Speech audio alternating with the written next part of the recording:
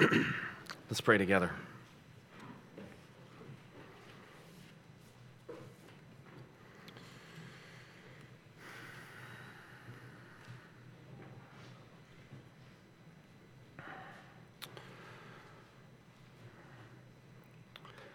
Father, we pray that you would cause the covenant love of your crucified Son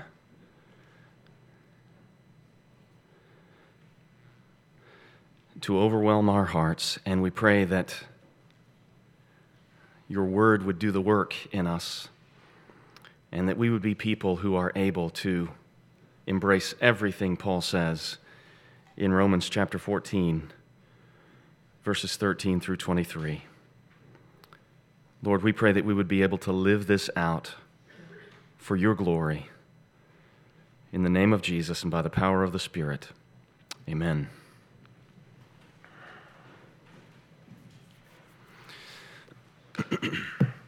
I want to begin this morning by reading to you a little bit of the publisher's description of a book that Matt D'Amico recommended to me several years ago called Boys in the Boat. It's about the 1936 University of Washington rowing team, which, these guys, according to this publisher's description, the team was composed of the sons of loggers, shipyard workers, and farmers. And the book details the way that these guys often, they weren't eating from some Olympic training table.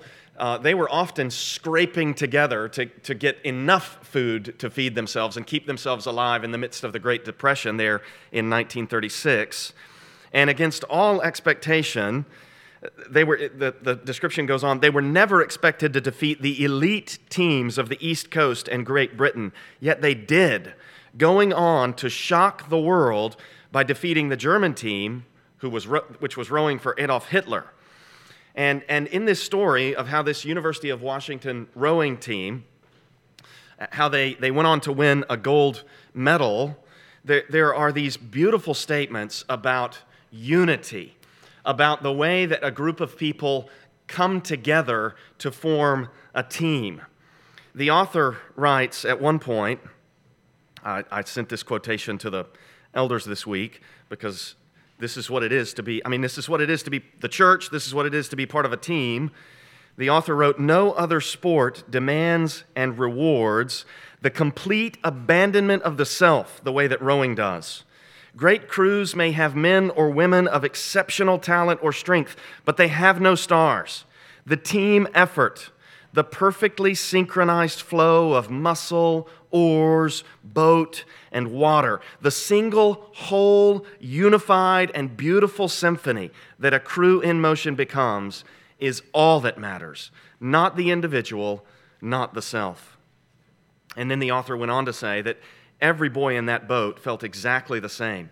Every one of them believed he was simply lucky to be rowing in the boat, that he didn't really measure up to the obvious greatness of the other boys, and that he might fail the others at any moment. So these guys came together and they accomplished something magnificent. They won an Olympic gold medal in 1936.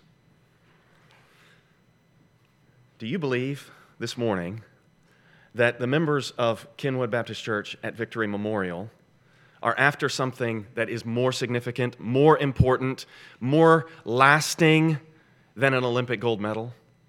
We really are. We really are. We are about the task of making disciples of a Jewish carpenter from Nazareth. We're going to be making disciples from all nations. And all the things that could divide all these people from all these different nations, all these different backgrounds, they're all going to come, they're going to be overcome. And disciples from all nations, as are represented here this morning, disciples from all nations are actually going to love each other. Isn't that remarkable? That's remarkable, and it is and it will be a display of the very glory of God. And there's a lot left to be done. There's a lot left to be done. Maybe you were here a couple of weeks ago when Jeremy Farmer presented, and he talked about the fruit that they are seeing there in Cambodia. And maybe you saw on the slide, on the screen that he put up, that that little seedling that had been planted and had begun to grow, but the leaf had not yet broken the surface of the ground. That image, the image of the seed being planted and the soil being right and the thing having life, but not yet being strong, it being delicate. That's going to be an important image for us as we think about the passage that we're going to look at this morning. I would invite you to look with me at Romans chapter 14, and we'll be looking at the second half of this chapter. And as we come into this passage, I would just remind you of what is happening here. What's happening here at this point in Romans is Paul has explained the gospel in the first 11 chapters of the book, and now what he's doing is applying the gospel to the annoying details of life. Paul has laid out the gospel. He's laid out the truth that we're sinners. We're wicked before God, Romans 1 through 3. None of us can justify ourselves by our own actions, by our own accomplishments. And then at the end of Romans 3, he talks about how Jesus came and he was put forward by God the Father as a sacrifice of propitiation to atone for our sins.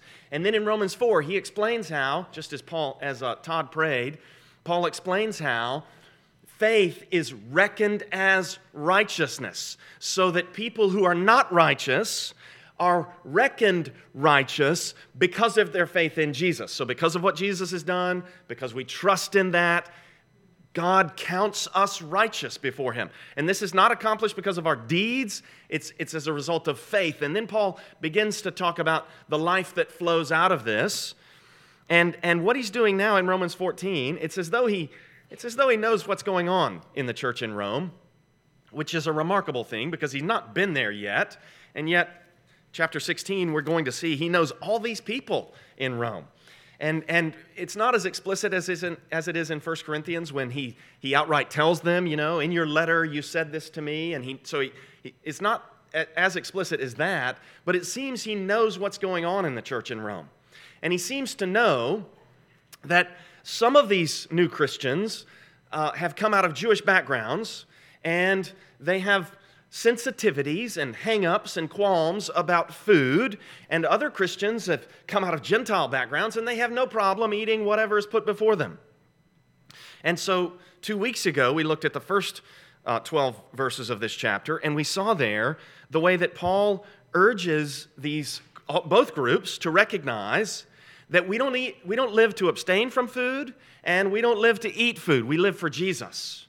And so those who abstain should not judge those who eat, and those who eat should not despise those who judge them who abstain.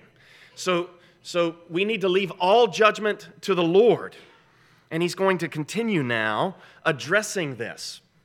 And as we consider this, I would just invite you to think in your life, maybe this is not hard for you to do, think in your life of someone who really bothers you, someone whose habits or their attitudes or their practices, they just annoy you. And maybe there's someone like that here in this church. And this is what Paul is speaking to. Because the visceral lack of appreciation, dissatisfaction, the dislike that comes out of us is what Paul is addressing. That's what these different groups, the strong and the weak, would have felt regarding one another. And what Paul is going to say in verses 13 through 16 is that for the kingdom, all of us should avoid causing our brothers and sisters to stumble. For the sake of the kingdom, we should resolve not to put any stumbling block before a brother or sister. That's what he's going to say in verses 13 through 16. And then in verses 17 through 20, he's going to state what the kingdom is, what really comprises the kingdom of God. And then in verses 21 and 23, it's like he's going to come back and say it again. Do not cause your brothers and sisters to stumble. So really, we could sum all of this up in this way. Paul is saying, you must love one another. You must love one another. And the love for one another is to grow out of the gospel, and it's to be applied at the points of annoyance. So that's what's before us. Look with me here at verse 13. Paul writes here, Therefore, let us not pass judgment on one another any longer. And the reason he says this comes right out of verse 12. In verse 12, he says, so then each of us will give an account of himself to God. And if you were here 2 weeks ago, you may remember that I suggested that for these folks who are abstaining from food, they need to believe that Jesus is big enough to declare all foods clean. They need to know that Jesus has the authority to declare all foods clean. To say, as Todd read him say, all things are clean for you. They need to know that Jesus is that big. And they also need to trust that God is enough of a judge. God is enough of a judge. And then these people who are partaking and maybe despising the other crowd, they too need to know that God is big enough to grow these people up so that they accept the authority of Jesus over food and they get over some of these hang-ups. So everybody needs to just commit themselves to the Lord Jesus here. And you know, this image of that plant, that the little seedling that's come to life, Jesus says repeatedly in places like John 15, he says things like, you will bear fruit. How does he know that? He knows that because he's the Lord. So all of us, we can just trust ourselves to Jesus, who is going to cause the fruit to come. Each of us will give an account of himself to God, verse 12. Therefore, verse 13, let us not pass judgment on one another any longer. Okay, so point of application here going out of this text, we can't have a judgmental spirit toward one another. When we feel it arise, and it will arise because we are human beings, when we feel it arise, we got to put it to death. We got to crucify it. By the Spirit, put to death the deeds of the body. And the weapons that you use to fight it, to put the judgmental, critical, condemning spirit to death, or the despising spirit to death, the weapons that you use are the knowledge of the Lord Jesus. Each one of us will give an account of himself to God. Somebody says something that annoys you. You just think to yourself, the Lord's going to judge them. They'll give an account to the Lord.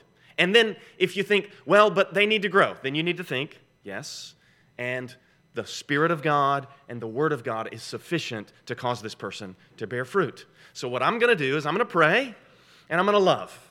And I'm going to build a relationship. And if I find myself in a relationship where it's appropriate for me to say, you know, I think you'd really be helped in this way, maybe I'll have an opportunity to say something like that, but it won't be in a critical or judgmental or condemning spirit, nor will it be in a despising spirit.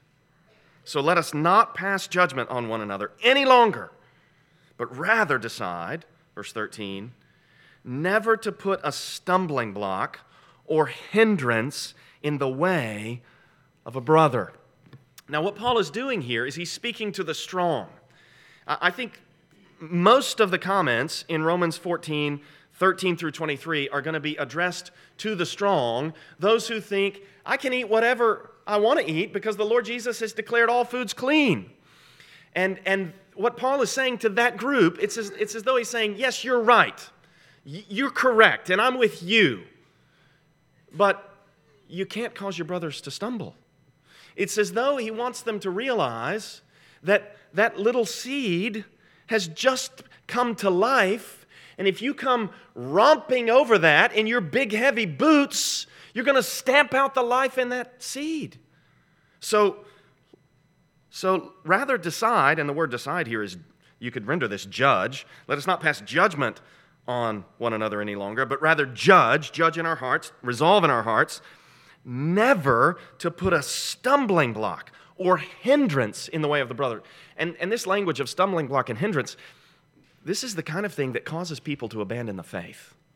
And what Paul is saying is, if you run roughshod over these people, if you just flaunt your freedoms in front of them, it could cause them to abandon the faith. So he's appealing to the strong that they love the weak enough to have regard for their feelings. Never put a stumbling block or hindrance in the way of a brother. Verse 14, I know and am persuaded in the Lord Jesus that nothing is unclean in itself. I think when he says there, I am persuaded in the Lord Jesus, what he's saying is, I know the Jesus tradition. I know that Jesus, Mark 7, declared all foods clean. I know that Jesus said, like we read earlier in the service, everything is clean for you. I know that. He knows that. He knows it fully. He's persuaded in the Lord Jesus that everything is clean.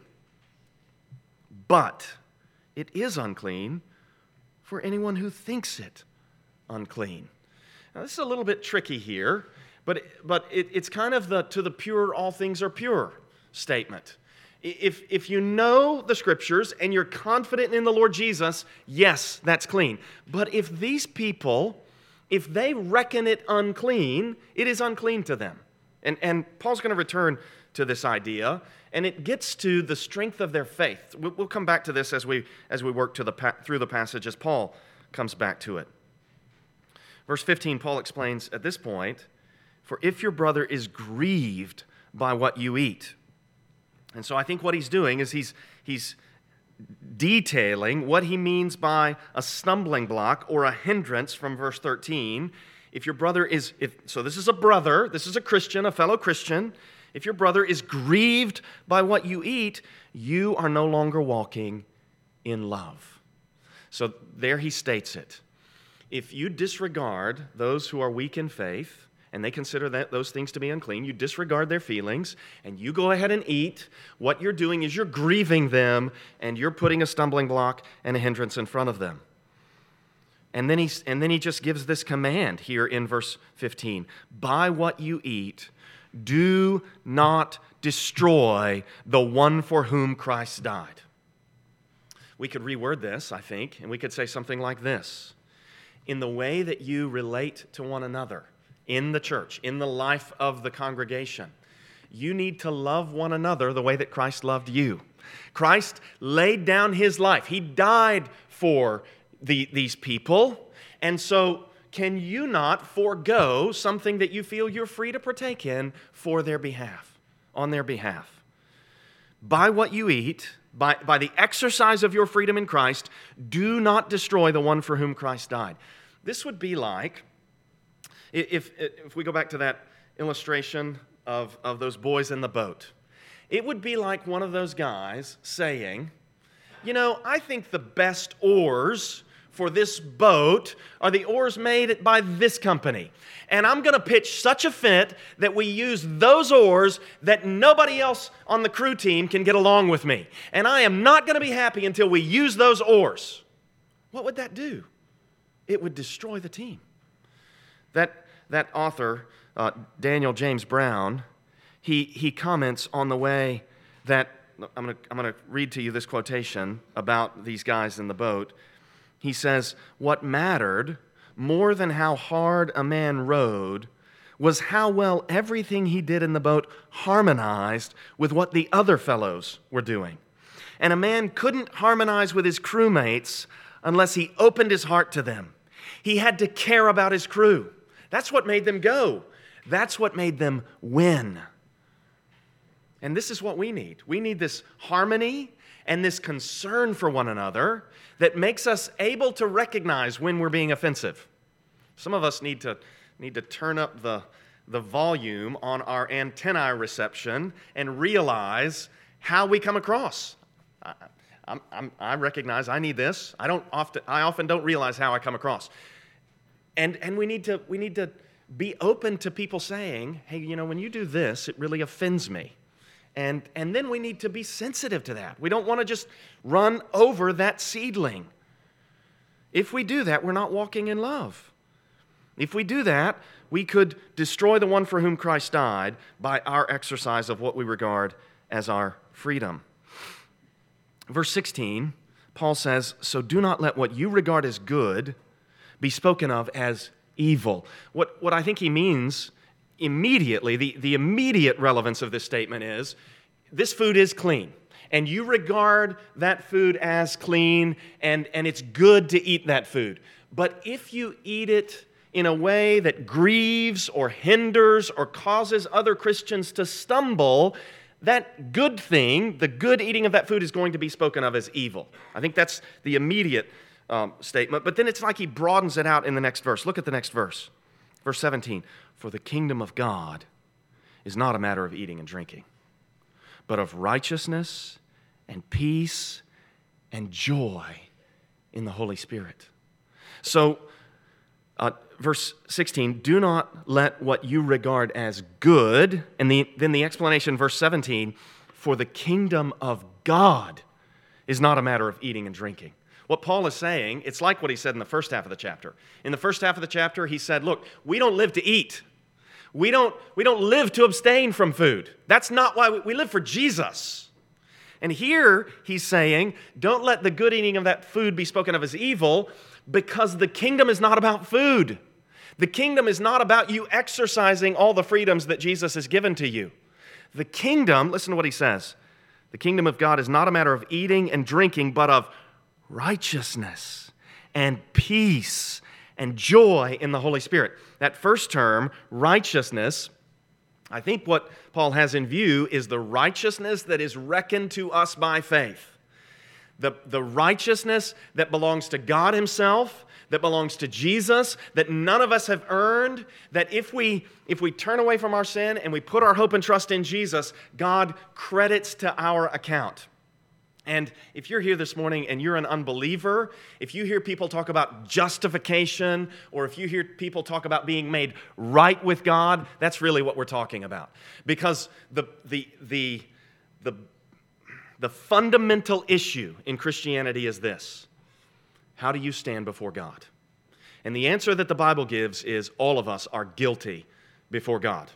You don't have to read very many pages in the Bible before you run into this statement in Genesis 6 where it says that every intention of the thoughts of man's heart was only evil all the time. That's who we are before God.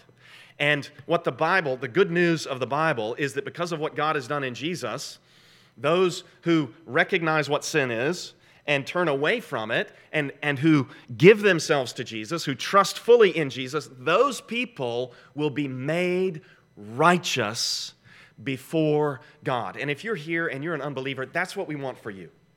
We think that your biggest problem is the fact that you're going to stand before God and, like verse 12 says, have to give an account of yourself to God. And what we want for you is for you to be considered righteous by God through faith in Jesus Christ. And if you'd like to talk more about that afterwards, I'll be around. You can probably look at the person next to you, the person that maybe invited you here this morning, and they'll be thrilled to talk with you further about how to be made right with God. We'd love to talk with you more about that. And then look at what else the kingdom of God is about. It's about this righteousness whereby we're acceptable to God, and then peace. Peace. This is talking, I think, about both peace with God and peace with one another. Reconciliation. Reconciliation with God, and then this shalom that exists between us. The kingdom of God is not about the fact that I can eat certain foods now. I can eat pork now. I love pork. That's great. I love barbecue. That's magnificent. But that's not what the kingdom of God consists in. The kingdom of God consists in being made right before God and then having peace with the brotherhood, with my brothers and sisters in the Lord Jesus, and joy in the Holy Spirit. These are supernatural, miraculous things. We're talking about how does God make it so that an unrighteous person is reckoned righteous? Well, that's a miracle that God has accomplished through the Lord Jesus. How does God make it so that people who are annoying to one another are actually at peace with one another and able to look past the things that are bothersome? And they really do. And then how does God make it so that a bunch of grumbling, complaining, hard-hearted people feel joy? It's a miracle.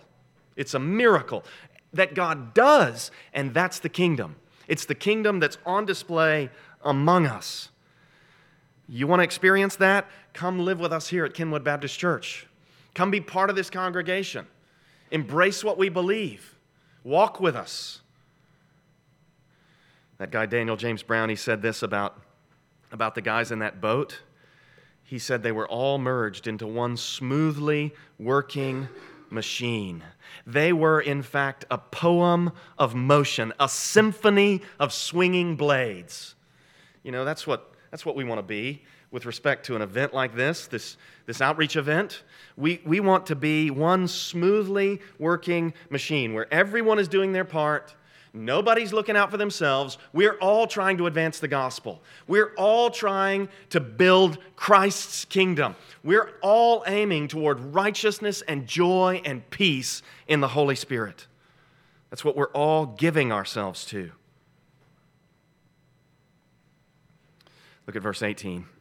Paul says, "Whoever thus serves Christ."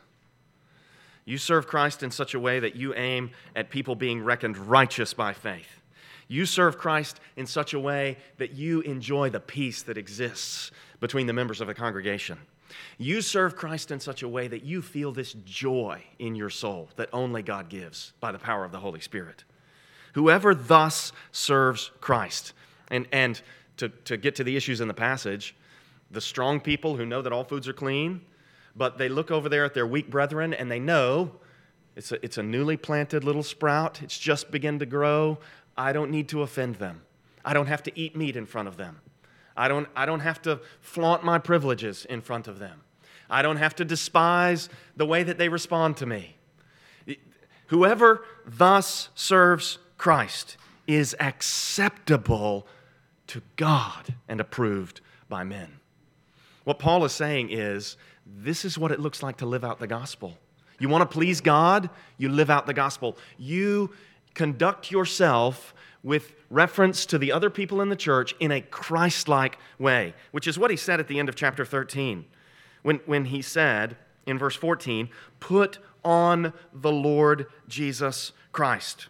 And earlier in chapter 13, he had said in verse 8, "Owe no one anything except to love each other, for the one who loves has fulfilled the law." So what Paul is doing, really, is he's putting together things that could be a little bit contradictory, right?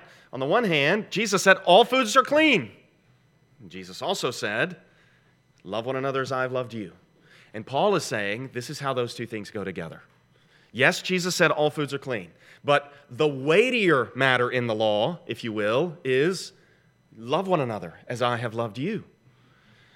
This is the way that you live in such a way, serve Christ in such a way that you're acceptable to God and approved by men. It's like Paul is saying, you remember Jesus saying, this was our call to worship. You remember Jesus saying, by this all men will know that you're my disciples, if you love one another. Whoever thus serves Christ is acceptable to God and approved by men. Other people are going to look at the way that these people relate, and they're going to know. There's lots of reason for those people to be unhappy with each other. There's lots of reason for those people to be annoyed with each other. And they love each other. Whatever it is, it's good. So the unbelieving world is going to look at this and say, this is acceptable. This is good. And they're going to know that we're followers of Jesus. And also, within the congregation, we're going to look at each other. And we're not going to feel like, yes, he's got that freedom, but he doesn't have to exercise it that way. No, we're going to be like, look at that Christ-likeness. Look at that laying down of one's life for the others in the congregation. It's acceptable to God, and it's approved by men. This is kind of another way of saying that the Bible is giving you everything you need for life, to be saved, to know God, and to have eternal life, and godliness, how to live in such a way that you're living out the gospel and you're commending it to other people. Verse 19, Paul writes, "So then, let us pursue what makes for peace." And there's that item from the kingdom. There in verse 17, the kingdom is not a matter of eating and drinking, but of righteousness and peace and joy in the Holy Spirit. So, verse 19, let us pursue what makes for peace and for mutual upbuilding. Sorry to be giving you all these quotes from Boys in the Boat, but they're really good. So I got another one for you. This This is from the part of the book where they've just won one of their races, and the author writes, immediately after the race, even as he sat gasping for air in the boat while it drifted down beyond the finish line, an expansive sense of calm had enveloped him. This is talking about this main character in the boat, Joe. In the last desperate few hundred meters of the race, in the searing pain and bewildering noise of that final furious sprint, there had come a singular moment when Joe realized with startling clarity that there was nothing more he could do to win the race beyond what he was already doing, except for one thing. He could finally abandon all doubt. Trust absolutely without reservation that he and the boy in front of him and the boys behind him would all do precisely what they needed to do at precisely the instant they needed to do it. He had known in that instant that there could be no hesitation, no shred of indecision. He had had no choice but to throw himself into each stroke as if he were throwing himself off of a cliff into a void, with unquestioned faith that the others would be there to save him. That's the way we trust Jesus. That's the way we love one another. Like throwing ourselves off a cliff into a void, confident that Christ is going to be there to catch us, confident that our brothers and sisters in the church are going to do what they need to do to make this thing go. That's the way we give ourselves to the Lord. Let us pursue what makes for peace and for mutual upbuilding. We're trying to love one another. We're trying to preserve the unity of the Spirit and the bond of peace. We're trying to build one another up in the faith. Verse 20. Do not, Paul says, for the sake of food, destroy the work of God. That destruction is the opposite of building up. So Paul is saying we lay down our lives in the church for one another to build one another up in the faith. We do not exercise our freedoms in disregard of one another in a way that would destroy one another. Do not, for the sake of food, destroy the work of God. Everything is indeed clean. So he's back now to what he had said back in verse 14. I know and am persuaded in the Lord Jesus that nothing is unclean in itself. So here he says that again in verse 20. Everything is indeed clean. Jesus has declared all foods clean. But it is wrong for anyone to make another stumble by what he eats.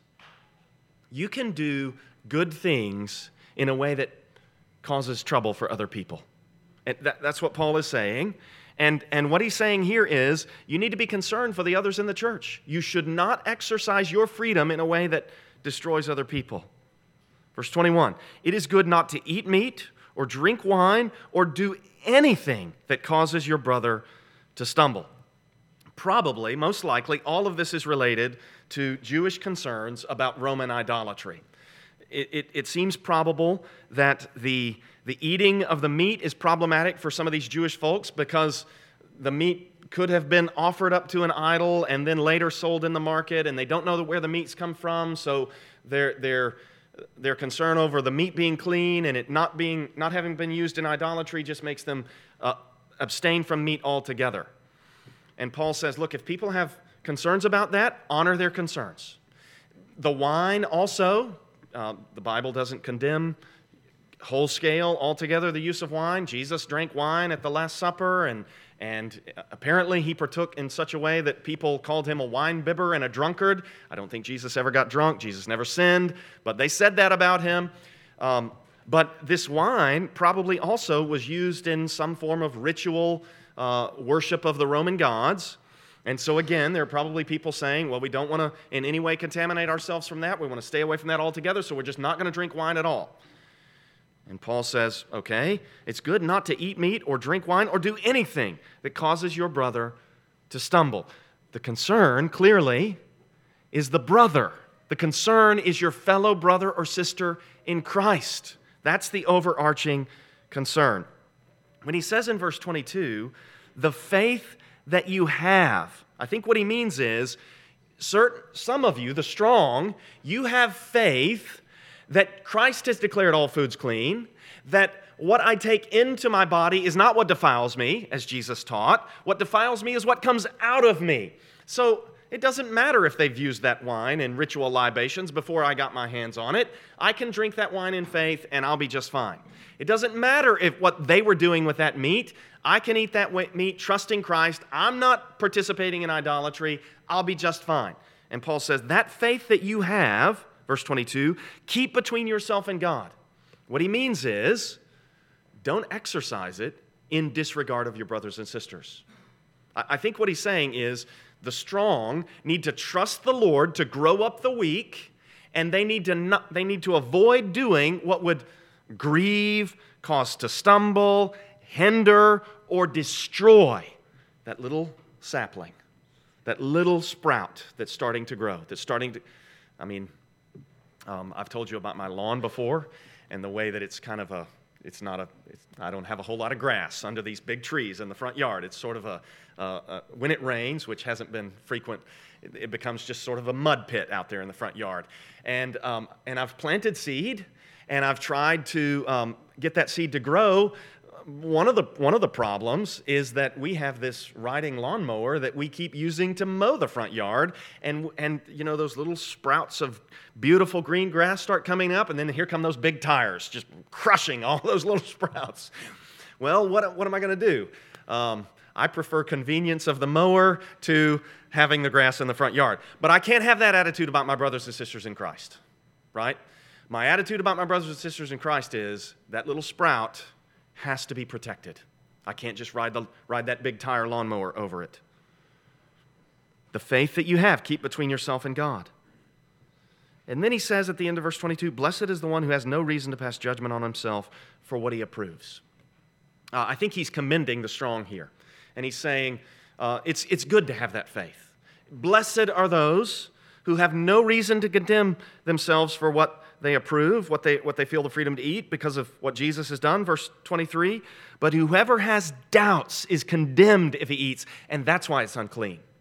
It's not unclean because of the Old Testament law. It's not unclean because the idols really are there and they've somehow put some sort of magic. No, Paul says in 1 Corinthians 8, those idols are nothing to us. There's one God. They're nothing. They don't have any power. What makes it unclean, remember he had said back in verse 14, it is unclean for anyone who thinks it unclean. What makes it unclean is the doubts of those who are condemned if they eat, because the eating is not from faith. And it seems that what Paul means in particular is they need to trust the Lord Jesus. They need to know He's Lord of all. They need to know He has the power to declare all foods clean. They need to know that, Romans 10:4, Christ is the end of the law for righteousness. So the Old Covenant law has come to an end because Jesus has come. The eating is not from faith, for whatever does not proceed from faith is sin. Everything that we do must be done trusting the Lord Jesus completely.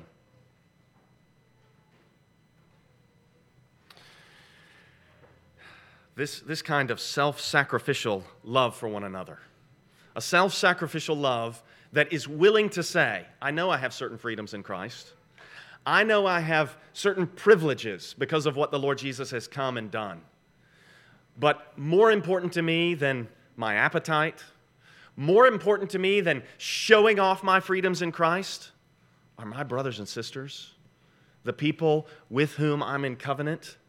This kind of righteousness and peace and joy in the Holy Spirit is what makes it so that a Turkish Jew is able to make disciples of Italian Romans. It's what makes it so that people from all nations are ready to follow this Nazarene carpenter who was crucified in the most brutal manner. This is what will enable a hearing for the gospel, our love for one another. By this all men will know that you're my disciples, Jesus said, if you love one another. One more quotation from the boys in the boat. And this quotation really gets at what a privilege it is to be part of a church like this. What a privilege it is to be united by faith to the Lord Jesus and to one another in this congregation. The author, Daniel James Brown, writes this: "It was when he tried to talk about the boat that his words began to falter, and tears welled up in his eyes. Finally, watching Joe struggle for composure over and over, I realized that the boat was something more than just the shell or its crew. To Joe, it encompassed but transcended both. It was something mysterious and almost beyond definition. It was a shared experience, a singular thing that had unfolded in a golden sliver of time long ago when 9 good-hearted young men strove together, pulled together as one, gave everything they had for one another, bound together forever by pride and respect and love. Joe was crying, at least in part, for the loss of that vanished moment, but much more, I think, for the sheer beauty of it." That's what we're doing. We're rowing together. We're pulling together. We want to be people who are giving everything that we have for the Lord Jesus together. Let's pray.